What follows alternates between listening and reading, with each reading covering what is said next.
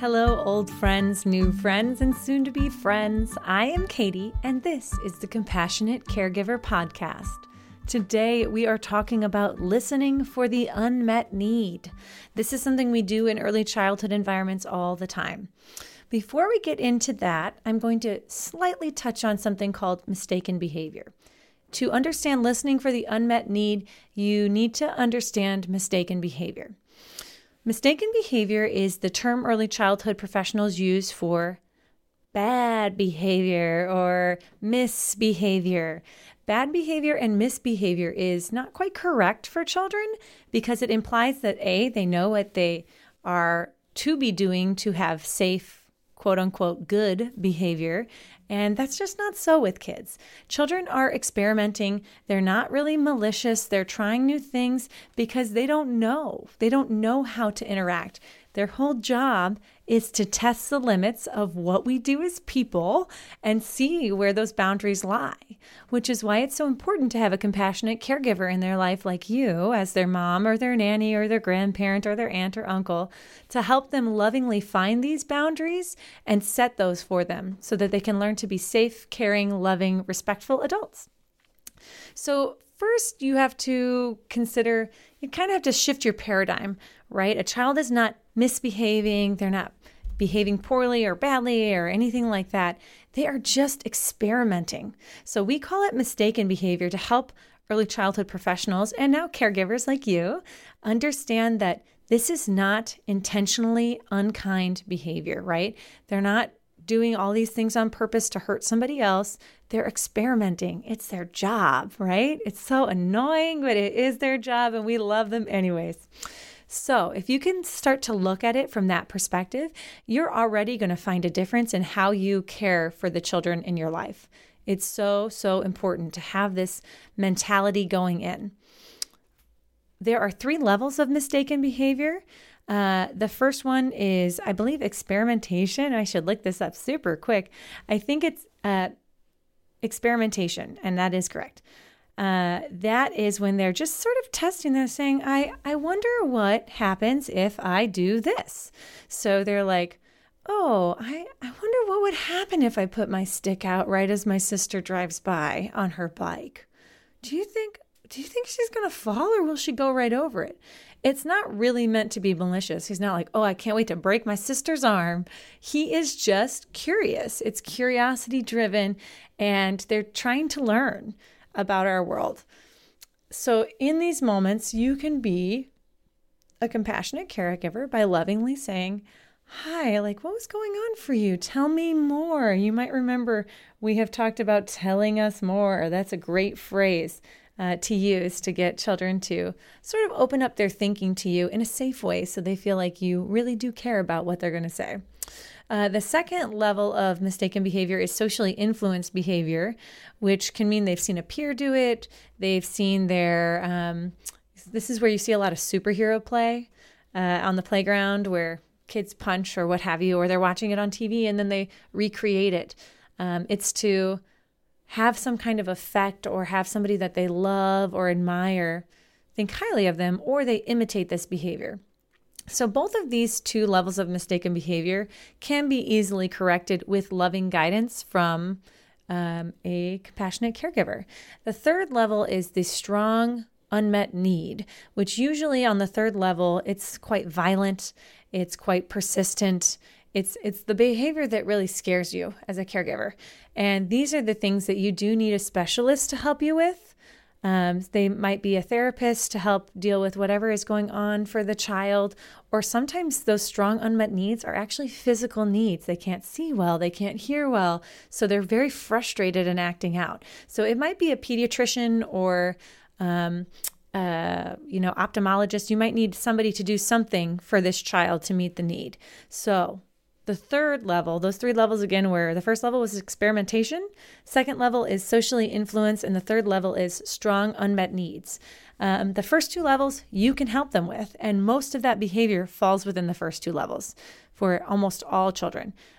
Strong unmet needs, you do need some kind of an intervention with, but I'm going to guess you won't see that as often because it's usually rarer or you kind of know when there's that strong unmet need. So that's good news, right? Is you are powerful and you can do something about this. Hooray. Now, listening for the unmet need. Now that you know about mistaken behavior, you can kind of understand that all behavior that is undesirable is mistaken behavior, right? There's some kind of unmet need going on. So if a child is lashing out, screaming, crying, there's something else going on for the kid.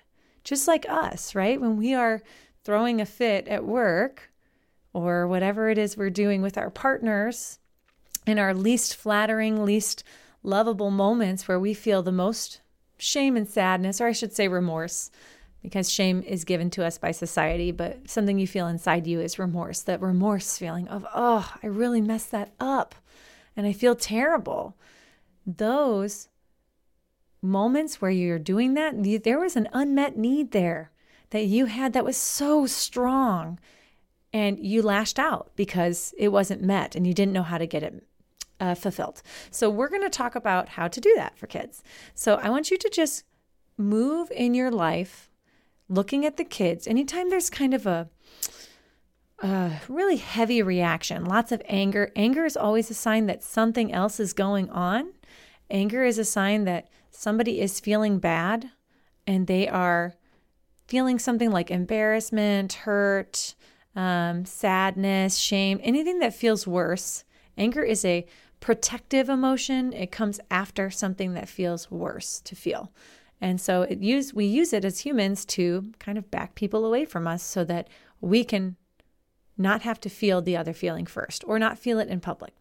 So some things you might want to think about when you're seeing a child who is seeming like either distracted or like overly cautious or frazzled or sensitive or like really crying a lot where you don't expect them to, or having a lot of conflicts, clinging to you, whiny, all of these things, these like nervousness, they're probably feeling needy or irritable or confused or scared, or like they don't feel heard by somebody in their life, or they're feeling just uncomfortable or scared. And so as an adult in this moment, we got to slow down, right? We got to pay attention to them. If they're afraid, they need comfort, right? So even though you might not wish to comfort them because they're screaming and crying, and that's not fun, let's be honest, it's not fun for an adult as the caregiver. What makes you a compassionate caregiver is in these unfun moments, you are leaning towards the child instead of running away, which I think we can all admit we'd like to sometimes because we're humans too, and we have these feelings of wanting to not be exposed to this kind of scary stuff, and that's okay. It's okay to feel that way and still turn toward the child. So you look at the child, you say, reflectively listen. We just talked about that. You want to reflectively listen. It seems like you are scared. It seems like you are sad. Oh, you're so sad. You're afraid. You're worried. You're really mad. Whatever it is that you think the child is feeling, say it out loud. Say it to the child because that is the need that they're actually feeling underneath. And then all of a sudden, it's like the steam starts to let off for the child. And you're going to see that feeling kind of give way a little bit. And they might, if they were screaming and yelling, they might start crying because somebody hears them and they feel safe to share that. So you can continue by sticking with them. Instead of saying, stop crying, you can say like, tell me more. Oh, that must have felt so bad. You really wanted to open the jar yourself. And then I thought you needed help and I opened it and you were so mad and sad. That probably felt like I did not think you could do it. I'm so sorry. I did not mean to do that. Right? That is not at all what I tried. I'm so sorry. I was not trying to do that. I just thought you wanted my help. I won't do that next time. I'll ask. Kind of try to read into what the actual feeling is, what they need from you. A need is something that you have that is not, it can't be manipulated. So a need is not like, I need you to do the dishes for me. I need you. It doesn't require a behavior from somebody else. A need is like, I have a need for connection. I have a need for safety. I have a need for excitement, right? It doesn't require someone to do one specific behavior. So whatever this need is, if it's safety for the child, if it's feeling connected or loved or supported or safe, I feel like it comes down to safe a lot. that's something that you really, really want to be aware of and to be listening for.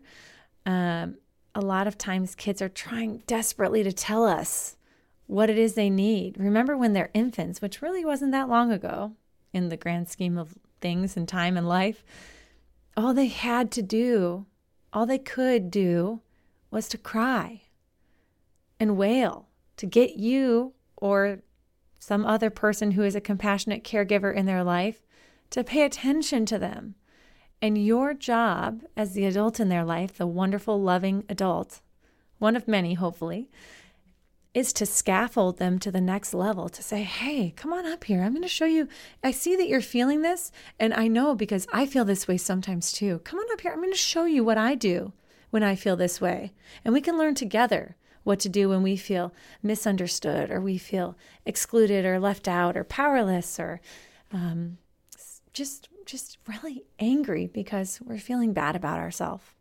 So listen for the unmet need. And really, the most important part about this process is that you realize there's an unmet need and that you're not ascribing malice or ill will towards the child's behavior. They're not trying to make you mad. They love you so much. They're desperate for your approval and affection and love and togetherness. And when they're cranky, when they're kind of like, ooh, prickly, that's when we need to come towards them the most.